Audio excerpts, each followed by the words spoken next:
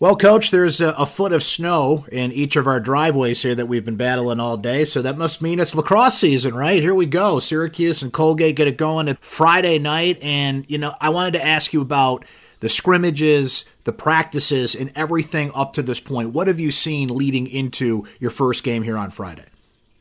Well, I think I'm seeing some experience starting to pay off. The guys had good scrimmages against Hofstra and Vermont. I think we kind of handled both teams pretty well. And then Yale came in last Sunday, and we ran pretty even with Yale, who's the number 3 team in the country, And in the fourth quarter, we got off to a good start. We won 7-1 in the fourth quarter after going kind of even for 3. So all good. And we're excited to play this afternoon at 4 o'clock. And we're hoping that Colgate's going to make it here through the tundra, and hopefully we can get this thing off and going at 4.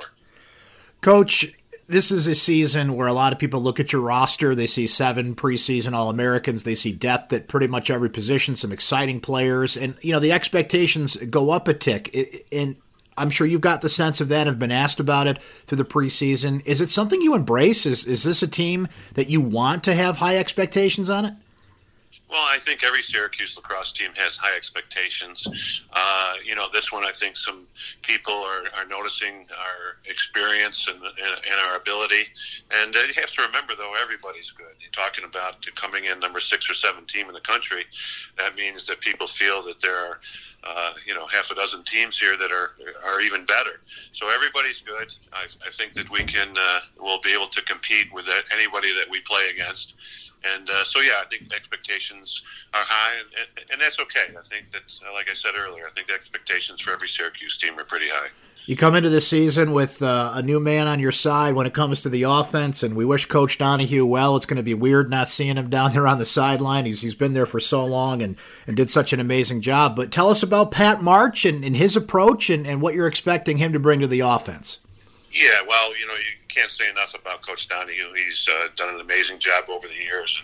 One of the highlights, I think, last weekend against Yale, they have the number 1 face-off man in the country in T.D. Erland, and I think that Jacob fought. Danny Varela did a very good job against him. Jacob fought. We were over 61% against the number 1 guy in the country, and we feel we could have picked up a couple more. So I think that's a result of what Coach Donahue has done with these guys over the years. So kudos to him. And Pat March is fit in seamlessly. He's with the coaching staff we think he's been here for a number of years now, even though he just came in this fall. So he's done a very good job. I think he's brought some new technique with him. He's brought another offense with him. We've kind of combined the two that we had a year ago, 2 years ago, and what he's done this year. And I've learned some things from him, and hopefully he's learned some things from us. So speaking of offense, John, we're going to start to see Chase Scanlon out there, your new number 22, who came in, he embraced the number, he wants the number, and everything that comes with that. But how has he fit in so far, and how do you expect him to fit into your team as we get it going here on this Friday? Well, there's still a learning curve. Only been here for a semester and a half. He's shooting the ball very well. He's an immediate starter for us, so he gives us some depth on the attack. I think he's probably scored the most goals in these scrimmages of all the players on the team. He's a very good finisher. He's developing into a pretty good dodger. He's got great vision. He knows where the open players are on the field. And, like Coach March, he's fit in right away. How has Tucker Dordevic looked through the preseason, getting into this, recovering from that injury? And I'd imagine he has got to be just chomping at the bit to get back on the field, and I think has the potential to have a really big season. Oh yeah, chomping is barely embraces what he's trying to do. But great athlete, finishes the ball both hands on the run, just a workaholic. And you're right, he's just excited to play. If anything, we've got to calm him down a little bit because he just wants to make something happen every time he's got the ball in his stick. So looking forward to watch him go this season. Coach, as you get going here, you've got a deep midfield. How do you think that balances out here early on? What's going to be your approach at that position to start off with?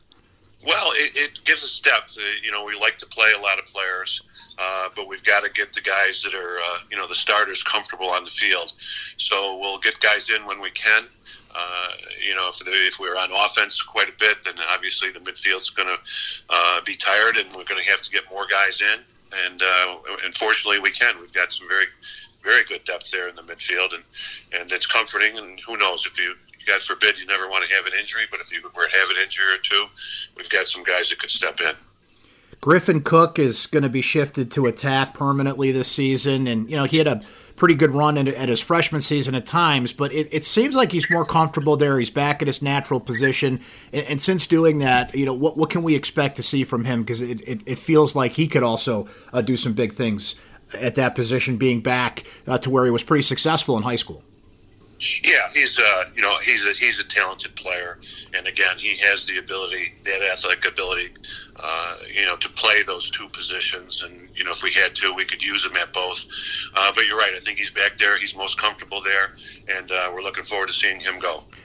I think what Nick Mellon does speaks for itself. The accolades, he's got the number 11, which is almost become as big as the 22 in some ways. But what I wanted to ask you about on close defense, Coach, is Brett Kennedy, who it seems like he's going to spend a little more time there, and he's good wherever you put him on the field. But tell me about the move, putting him there, and the thought process behind that.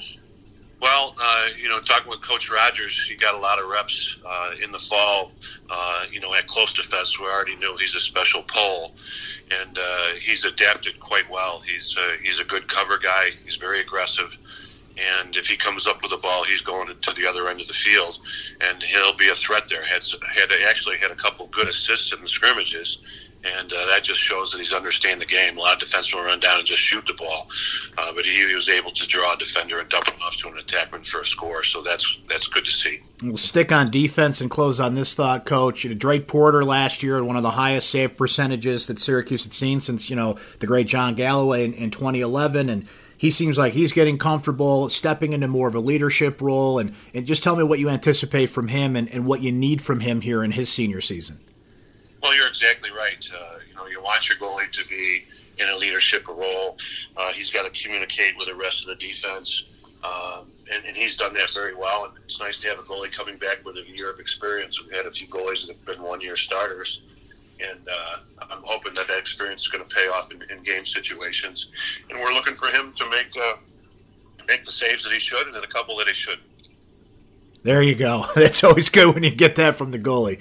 Well, Coach, it is great to be talking lacrosse, taking our minds off of the foot of snow in the driveway. Best of luck to you this season. Look forward to chatting with you here every Friday on the block on ESPN Radio. Okay, Brent. Be careful with that snowblower. I certainly will.